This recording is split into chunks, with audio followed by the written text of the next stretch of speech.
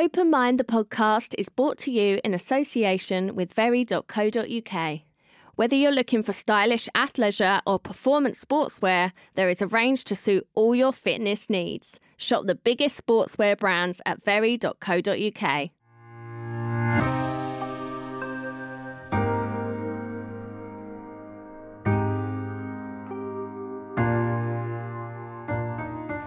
So today you're back with me, Frankie Bridge, with Open Mind. And today my guest is Rhik Sammader. Hi. Hi. An actor, a broadcaster and a writer most recently. I feel tired just hearing that. I know. You have done a lot. Yeah. And you're actually a Sunday Times bestseller.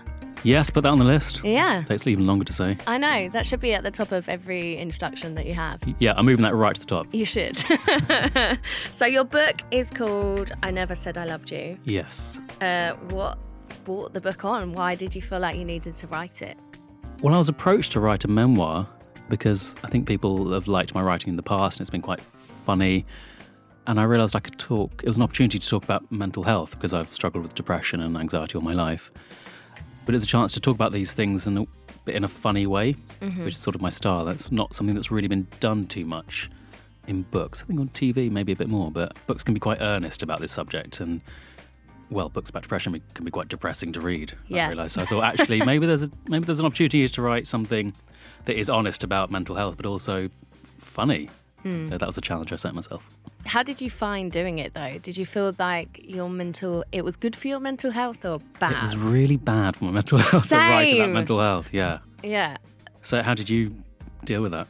I didn't. No, me either. That's why I asked, turned it around. Like went to more therapy, was in denial as to why it was making my mental health worse. What do you think it was? Because for me, my doctors kept telling me that it was, going over old stuff. And I'm always a bit like, well, no, I'm fine about that. Like, it doesn't make me sad anymore. It was a time in my life and I can deal with it now. And in my head, I was like, it's just because it's the stress of a deadline. And I still stand by that. That's what I think. I think just writing a book is really hard. And actually, people always assume it's because you're talking about the worst things that happened to you. And maybe there's some truth in it, but mainly it's just writing 80,000 words, my book was. I thought, I don't think I know 80,000 words. That's really stressful. And then when you've got a legal contract hanging over you. But you're a writer, though. Yeah, but I'd written in journalism before, so that's like 800 words or 600 words, and then suddenly you have to do like literally 100 times that length, and suddenly you become full of imposter syndrome and anxiety, and what do I have to say, and is anything I have to say worth saying, and what if I do it badly and then I let people down? It's such an important topic. Am I worthy of this? And it's all these anxieties and come crowding in. Whereas when you're doing journalism, it's shorter. You're often writing really quickly. So they say you've got till 1 p.m. or you've got till tomorrow lunch to do it, and then you sort of have to move on to the next thing. Whereas this was what turned out to be 3 years of just, sort of writing in the dark almost and hoping that you're gonna get it right. I think the longer you're given as well sometimes, like, I don't know about you, but I would probably have worked better under pressure. Like you were saying, you get given till the end of the day or whatever.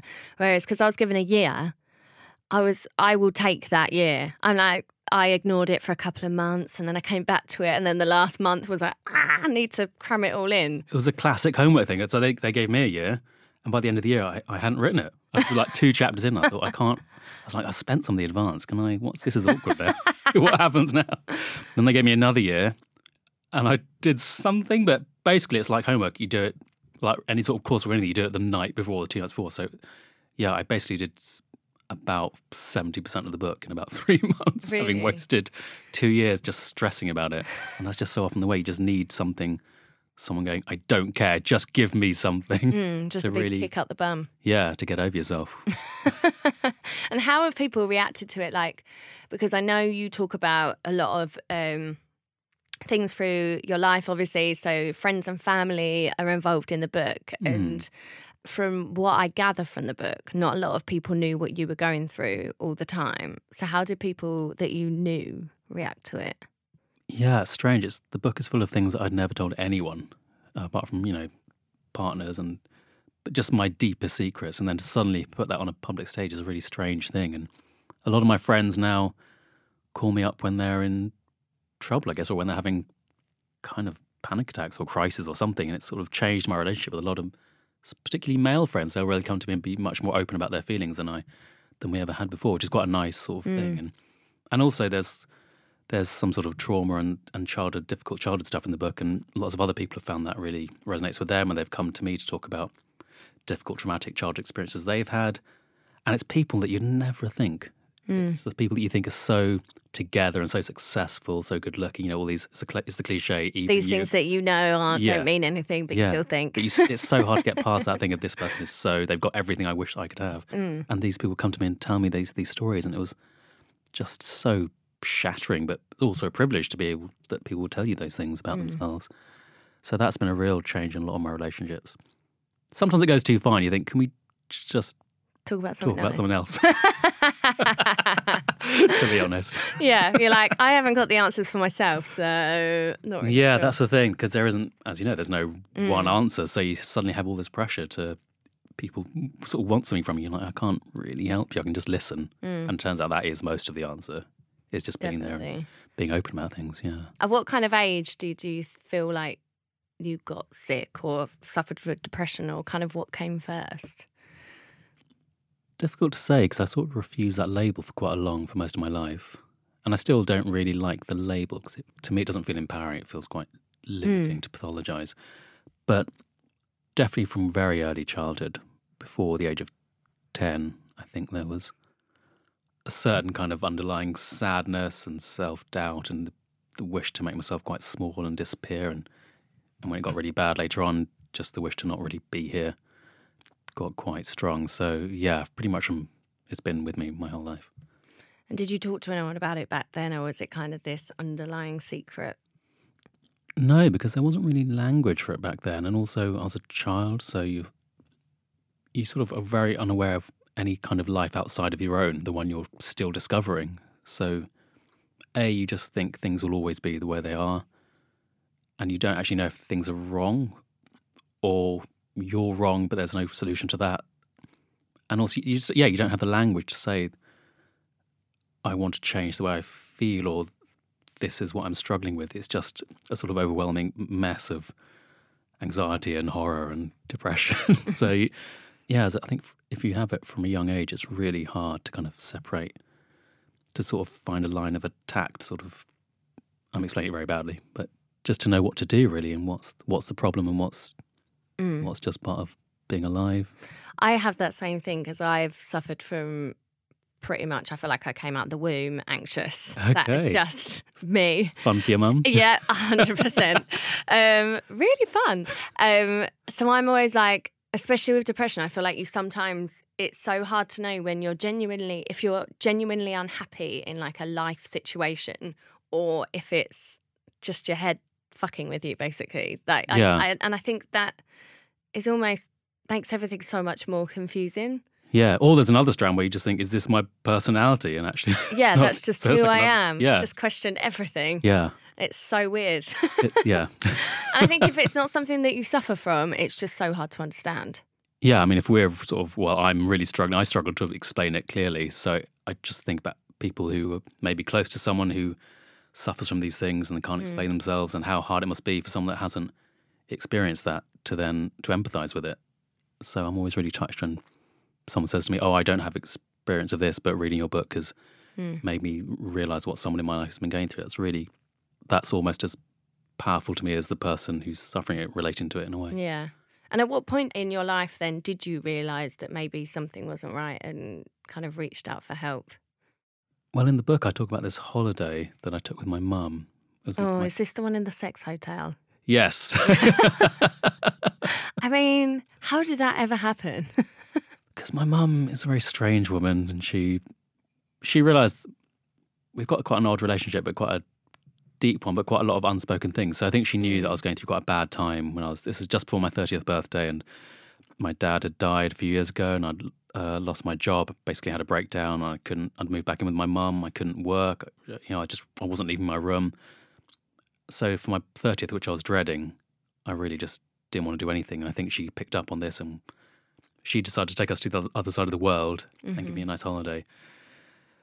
But because our accommodation fell through in Thailand, we ended up just booking what we could get, which turned out to be... Oh, okay. So she didn't book this? No, she didn't. It was an online sex facility. Yeah, like when you were like, my Bangkok. mum's a strange woman, I'm like, does it still explain the fact that she booked her son into a sex hotel? They're strange and there's child services. No, it was all... She didn't realise, none of us did, until we got to the hotel and there were condoms on the pillows and a kind of sexy, porny bathroom. It was awful. I just don't know. What did you do? Just like quickly brush them away and just act like they weren't there? I feel like I would be so uncomfortable. Yes, exactly. I was like, this isn't happening. La, da, da, da, da. But then there's only one bed as well. We were sharing a bed. So it was like this Freudian nightmare. And then I turned 30 and it was Christmas Day as well. That's my birthday. And you were in bed with I was your in bed with my mum. But there was nothing else to do. So, because we didn't want to go out because I guess we were in a part of town where we were slightly worried about the entertainment that we might encounter. So we just stayed in this room and we ended up talking and we hadn't really spoken really before. And I asked her about her childhood and I spoke about my mental health a little bit. And it kind of deepened our relationship. And that was the beginning of me realising that talking about things actually does help. You know, even though it's cliche, it's that for a reason. So I guess from that point on, I decided to try and be better at talking about things honestly and not hiding everything. And what do you think made you end up having the breakdown then? Because it's quite a big thing to go from, I just feel unhappy, to full-on breakdown. For you, what was that like? I guess it's just the ultimate giving up when you just run out of any energy or any hope that you can change anything in your life, and the belief that things are completely set and you're just walking down this long corridor with only one ending and you don't want to get there but there's no other way out, so you just sit down on the floor and stop moving. And so I just couldn't leave the house. I couldn't really maintain any friendships or relationships. I definitely couldn't work, couldn't look after myself. I had to move back in with my mum who looked after me, and as a grown man it's quite a humiliating thing. Yeah, it's feeling trapped, I guess. I suppose you can see it in animals when they just give up and they're so traumatized they stop being aggressive or trying to run away and they just lie there and let whatever happen. For food, yeah. Yeah. I think it's hard, like, that it's not that common for people to reach that point. I did, and I was in hospital. So for me, as horrible as it is for you, it's quite nice to meet someone that has reached that point in life. We're in the club. Woohoo! VIP. Everyone's so jealous. VDP, very depressed peoples. We could have some fun parties. Right. Yeah, I don't know. It's a weird, like, comfort, again, because you've spoken about it, just for someone like me to hear someone else that was, you were relatively young, really, to go through something like that. And so was I. So it's quite interesting to hear, like, someone else's version of what that felt like. Yeah, I think when I look for the possible benefits of feeling like this, because there's not many, as you know, and I think that connection is really one of the big ones. So it's either through talking about it and helping someone else, or it's just like this, talking to someone and relating, being like, oh, I had that as well. I felt so alone, but turns out you were probably somewhere else feeling exactly as bad. And then from this sex hotel holiday where you weirdly had a really nice and deep conversation with your mum. Yeah, recommend it. Yeah, I'm not sure I'll take that one. Well, suit yourself. Where did you go from there? Like, what changed for you? How did you get better? So I ended up discovering writing at some point, not too long after that, which is completely by accident because I was acting before that, which I love acting, but the industry of acting is so brutal and just full of rejection and self-doubt and competition. And then I ended up working at the Guardian just as an admin, just sort of booking train tickets and paying people, just quite low down. But one day I kind of demoted to counting chairs around the building. What? Yeah, because I wasn't very good at the admin, so I just count chairs. That's going to make everyone feel better. Yeah, well, people were confused and they kept asking me what I was doing, and I didn't really know. So I sent an email around to the entire company going, a lot of you asking what I'm doing, and I don't know, I assume you're all going to lose your jobs. And I sent that email to the entire company, which is not something you're meant to do. No. No. So it's sort of, I kind of didn't get asked to do that again, but a lot of, an editor there found it quite funny. Right. That I was that reckless and clearly had nothing to lose. So he said, have you tried writing? and I hadn't. I He love said- that from that, someone was like, who is this guy? Yeah, again, you never can predict these situations, No. how they turn out, and sometimes your life can change in these oddest of ways. So he started me writing, and I started writing little pieces, and I was terrible, but he kept giving me the opportunity to get better, and I did, and then other editors started giving me opportunities, and so I learned this whole new skill, and it was a way to express myself, which in acting I hadn't really found, because you're always cast to other people's idea of you, which is often nothing to do with yourself at all. So, when I was acting, I'd like some sort of rude boy, like, yeah, we've seen. Or I'd be like some Anglo-Indian kind of professor who's, these weird casting brackets are so narrow and nothing to do with me. And No. in But acting, did you not find that as a way of escapism or not for you? Because people No, say 'cause that it all was- the time, and I'm like, oh yeah, I don't get that. No, because it was always only like, I just needed to speak with my own voice. Maybe now I could find it more of an escape because I'm secure in myself more. But at the time, I just wanted people to see me, and I wasn't being seen. Whereas writing is a way that I can be totally me. It's my words, and I'm saying what I want, and people relate to it. So discovering writing, I guess after that holiday that was a huge change in my life. And did you ever go and see a GP or anything like that during any of this time? Yeah, so I started seeing therapists, and I did CBT on the NHS, which was really useful. And then I started long-term therapy as well. Still don't know what I'd be without that in my most weeks I go, and I really rely on it. So you still go now? Yeah, definitely. And have you ever had to try medication or anything like that? I did. Actually, I did when I was much younger, when I was early 20s. Because I was sent to counselling when I was at school, sixth form. I didn't stay on it, I don't think. Well, obviously I didn't. And then in my early 20s, when I was at university, I tried again. But there was just something about medicating myself I was really uncomfortable with. And I just wanted to find a different way to tackle my problems. So you just face them head on. Yeah. Therapy. Yeah, well, and it's not a position where I'm saying to anyone else, you should be off medication. Absolutely No, not. If it everyone's works for you. completely different. Yeah, just everyone is completely different. For me, though, I didn't want to say that my body was the problem. And, here are some drugs and I'll change my brain chemistry and then everything else is fine. Because actually, there were things I needed to address in my life and my own self-confidence, and I needed to find a creative outlet and all these things that I did need to change about my life. So just medicating the feelings away wouldn't really have helped me move forwards in kind of self-actualization, whatever you want to call it. So I'm really glad that I tried to find that other way.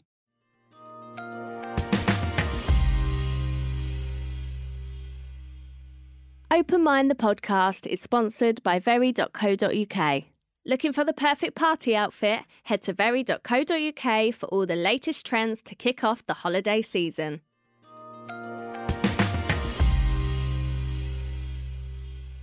You said in your book that you wanted to find out where this all came from, where your mental health. Was that as in finding out what had caused it, or like within your family? Because I know you found out a lot of stuff about your grandmother. Yeah, I was just intrigued. Is this genetic? Is it childhood stuff? Is it stuff that happens just as you're growing up and experiences? Or is it, where does it come from? And I found in my case that partly there was a genetic link so it does run in families, depression. And I realised that there had been experience of it in my family before, my grandmother. But also I'd suffered quite severe childhood trauma, which I'd not really wanted to think about for a long time, and I'd kind of repressed the memory of that. So having to think about that, and I realised how significant that had been on my life. And was that at a really young age? Yeah, so this was childhood sexual abuse, which I guess is sadly very common and isn't really talked about much. And there's such a strong correlation between that kind of trauma and later on depression in life, or just throughout life. So it's not really an accident, I guess. So there was that. But also, like you, I think I was just always born with this kind of, always been slightly more tuned to the dark side of things. And I don't think that's going to change, really. I've just changed my attitude to it, and now I try and put it into my work or transform it into something creative, or I connect to people with it and I try and turn it into light. But it's always there, yeah. Well, that's what kind of the biggest thing when I've read reviews and things of your book. They say that it's amazing how you've managed to make it funny and make some really heavy situations quite light-hearted and fun to read. And I think that's amazing because it is hard to do. And it does, I don't know if you may not have read Bryony Gordon's Mad Girl book. Yes, I love Bryony Gordon. Yeah, and I was on holiday and I read her book within 2 days because it was hilarious, but she's been through so much crap in her life. She kind of made me feel really sane. And I remember texting one of my best friends who suffers with a lot of mental health issues, and I was like, you have to read this book because it's hilarious and it just makes you realise, one, that someone else has gone through the same things and worse. You know? And also, like, she just explained it in such a way that made it not feel so heavy, so it was easier to read. Yeah, she was definitely a signpost for me. Is that you can talk about really dark things, but also not lose your sense of humour, and you can be really funny and laugh out loud funny. So, do you feel like it's harder for men though?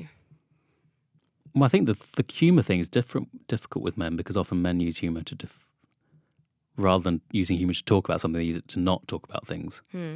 So to sort of banter their way around situations and never really have an honest conversation. And I didn't want to do that. I wanted to be honest, but also funny as well. So that was a new kind of use of humour, I guess, which maybe is difficult for some men.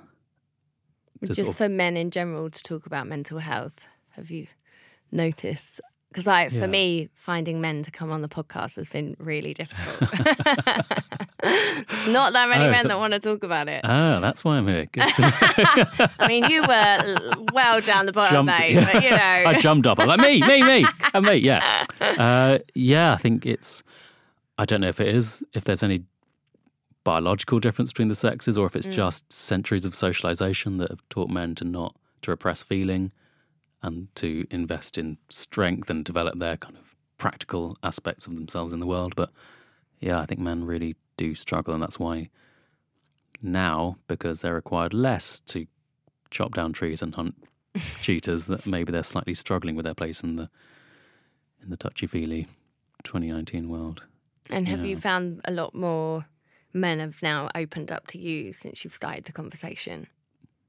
Yeah, like I was saying earlier, they all call me now when they want to have it's sort of the kind of conversations men often have when they're drunk, and suddenly it's all like, I always loved you and we never talk about it, but you're my brother, you know that, you're my brother. It's weirdly aggressive. Yeah. But now they just do it when they're sober to me, like, we never really talked and I just want to tell you all about my childhood. And I'm like, oh, that's great. I've actually got a lunch meeting in about 20 minutes.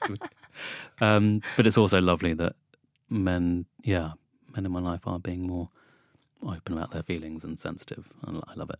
And how did your mum find you writing the book and kind of being aired to the public?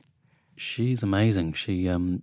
I sat her down, I was like, I'm going to write this memoir. It's true life stuff, and it's all about our family and my experience. It's intimate secrets, and you're going to be quite a big character in there, and I just wanted to know how you felt about that, because it can be quite a difficult, strange experience. And she just said, well, it's about time.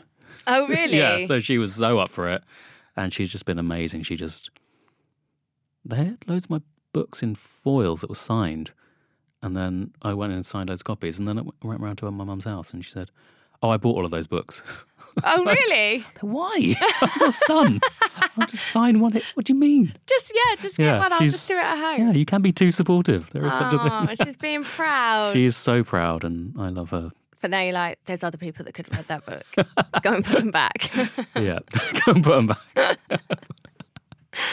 Oh, no. When you were younger and at school, what was your school experience like? Was it a hard one, or? Yeah, I always felt different. I always felt on the outside of things, and I guess I became quite quiet when I was really young, withdrawn and isolated, and then I discovered a kind of wisecracking sort of class clowniness to cover that. So you're sort of always on, apart from when you go home and you sit in your room and you just feel the blackness kind of creeping in the edges of your vision. But it's, with other people, I guess I was a funny one. That was my way to be in groups and to reach out to people. So it was a sort of mask, but also as a way to bridge the distance between you and people. So it's this kind of mixed thing. So funny, but a lot of sadness and outsideriness at school. And just teenageriness is so difficult. Puberty is such a difficult thing to navigate anyway, even if you don't have all this propensity to self-hatred and, the darkness. So I had a really rough time in adolescence with feelings of self-worth, and this was sort of late 80s, kind of 90s, and 90s when I was a teenager, and it felt far more openly racist as a society than we are today. Lovely. Yeah, so when I was a child, there were attacks or a lot of verbal abuse, and just a kind of that background atmosphere of, you'd see NF graffiti everywhere, scrawled into train seats and on people's pencil cases, and it was just sort of an accepted on people's thing. Pencil cases? Yeah. Really? I think because sort of from a graphic design point of view, the NF logo is quite interesting and quite simple to draw. How very Children are quite understanding of stupid. you. Yes. I'm understanding to a fault, aren't I? Yeah. But then it's only as I'm older, I'm like, that must have been quite tough to realise I was really despised and not wanted. Especially if you're feeling that way anyway, it's almost like confirmation for you. The world agrees. Yes, you are worthless. You are as bad as you feel at your worst. That's a really bad message for a child to get. And is that when, because I know you suffered from an eating disorder and you self-harmed and things, was that around the teenage years or? Yeah, definitely started around then, particularly with eating disorder. I guess these are actually they're things that are seen of as girl problems. Yeah, I was going to say not to be, but normally an eating disorder is seen as a girl's disorder. Yeah. But it is so much more common in guys than people think. I've had friends that have suffered and I think horrendous. Yeah, I think just because women have suffered for so much longer with that sense of being seen all the time, that you develop this really complicated relationship with your body. So and then if you have doubts or conflicted feelings, you turn it against your own body a lot of the time, I think. So both eating disorders and self-harm were a manifestation of that. So yeah, I just didn't want to be here, so I wanted to make myself as small as possible so that I wouldn't be seeing, because I knew there was nothing to see, and I didn't want... Like a sense of... Did you find it as a sense of control, or, as you say, more just as a means to disappear as much as possible? Control was part of it, definitely, that I can't do anything, but I can do this, and I've got this discipline that a lot of people don't have, and I can have some control over my body, because the rest of the time I feel like I've been done to, or the value of my body is not in my power, but this thing I can control. So control is always something we cling to and crave in life, even if it's got quite bad outcomes a lot of the time. We just need to feel that sense of power over our lives and that self-direction. And at what point in your life then did you feel, because now you seem like you can talk about it all quite articulately. I can't even say the That's ironic. Edit that out. No, edit that please out. Don't edit that out. It's perfect. You feel like you can talk about it quite well. Nice save. I'm not even going to try. It's like, when you're trying to text and you're like, I actually don't know how to spell that. I'll just change the sentence. I leave all my typos in text because they're hilarious. Oh no, I've written a book, just an FYI. But you seem to have been able to turn things around, and you can talk about it without being emotional, or you've written a book and you've written a lot about it. You must talk about it a lot. So, at what point in your life did you manage to find that skill? Oh, that really changes day by day. Yeah, ask me again tomorrow, and I might be sitting here breaking down. I guess when you talk about even hard things over time, you do sort of develop a kind of thickness of skin to them, and you sort of know what you think about certain things, and you're just further away in time, so it does get easier to talk about. But, as I'm sure you can probably relate to, it doesn't mean you're fixed. There are still days when you feel that imposter syndrome and that low mood and lack of self-worth and all that stuff. Doesn't really go away. You can just get better at spotting it and looking after yourself, but it's difficult to get rid of entirely, and sometimes it does come up, and I struggle with it still. Do you find it easier now to tell the people around you, now that they kind of know? Do you find it easier to be able to say, look, I'm just having a really bad time at the minute, or... Yeah, I think, and especially writing the book and making this all public, people know what's been going on with me. So it's not a surprise. I don't feel that. It's not like I'm breaking new information, which is often what stops us talking. We don't want to change our relationships with people or shock someone or feel like you're burdening them. But I guess I've burdened everyone anyway. Because I've written a book about it. I mean, yeah, you didn't give them a choice. Yeah, exactly. So now it's open season on my emotions. And do you feel it coming on now? Can you feel when you're about to have a low day, or does it still creep up on you? No, I can still find myself really shocked by how bad I can feel. I guess I've just got better at identifying that and realising that it won't last forever and that there are probably reasons. So I just start to think, when I'm in a really self-hating mood, I think, how have I been sleeping? Has there been problems there? Have I been eating? Have I been, eating properly, nutritionally? And what's been going on in my life? Are there things that aren't working out? Am I struggling with something? And this is a kind of manifestation of that. And almost always there is something you can pin it on there, or there's a root to it. It's not just this natural uprising of some inner truth. It's always related to something that you can sort of focus on and work on in your life.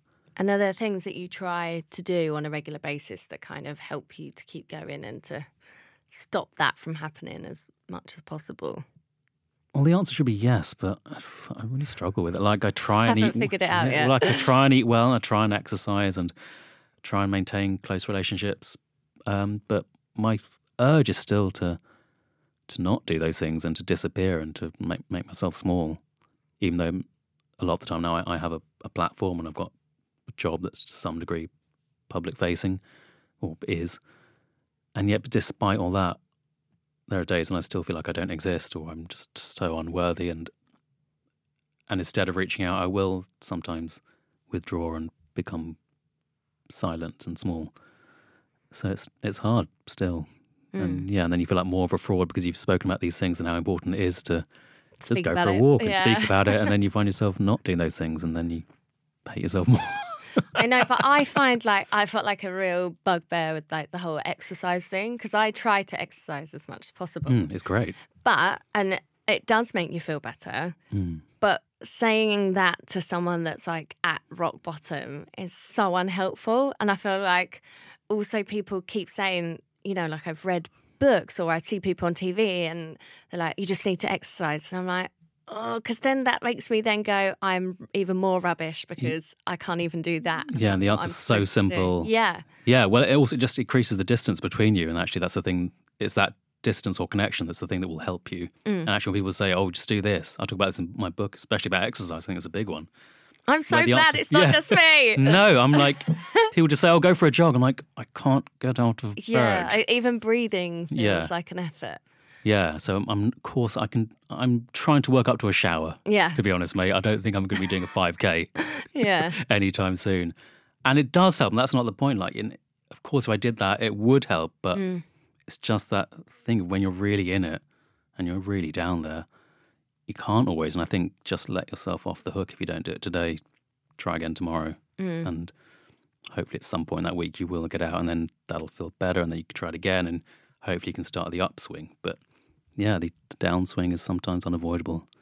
I'm so glad that you said that, because I try and say that like on online, and I think I've mentioned it in my book, because I just think it's so important just to bring it up, because yes, it helps, but you have to be at a certain level to be able to bring that into your life to help yourself. Yeah. And I don't know, like I struggled with things like self-help books, which are really helpful for some people, but for me just does not do anything, because I know what I'm supposed to do, but I just can't do it. The answers are actually quite simple. Like, we all know them, and it's just doing them is the hard thing, like being in your life and making, when there's nothing making you do something for yourself, that act of self-will to get better is so, that's what's hard to explain to people. It's so hard to do even the smallest things sometimes. And what would you say then to other people that are struggling? Have you got any tips or just a little piece of advice? Yeah, go for a run. Go for a run and eat some broccoli. Just eat an apple. God, what's wrong with you? Well, I think, leading on from what we were saying, I think just that you know the answers, and they are the right answers most of the time: exercise, nutrition, relationships. But if you're not in the place where you can get up or do more than brush your teeth, to forgive yourself and let yourself off the hook and try again tomorrow. I just think hating yourself more than you are already is not going to help. And understanding that these things do pass and tomorrow's a new day and you can have another go at it is a really, really useful and strangely empowering thing to do. Well, thank you. Thanks for coming on and chatting. I hope it's made other people feel better, because it actually has made me feel so much better. Yeah, me too. I'm like, so many things that you said, I'm like, yeah, that's me. That's what I think. So thank you so much. I'm so glad I got to meet you, and I will finish your book. Oh my God, the highest praise of all. Thank you.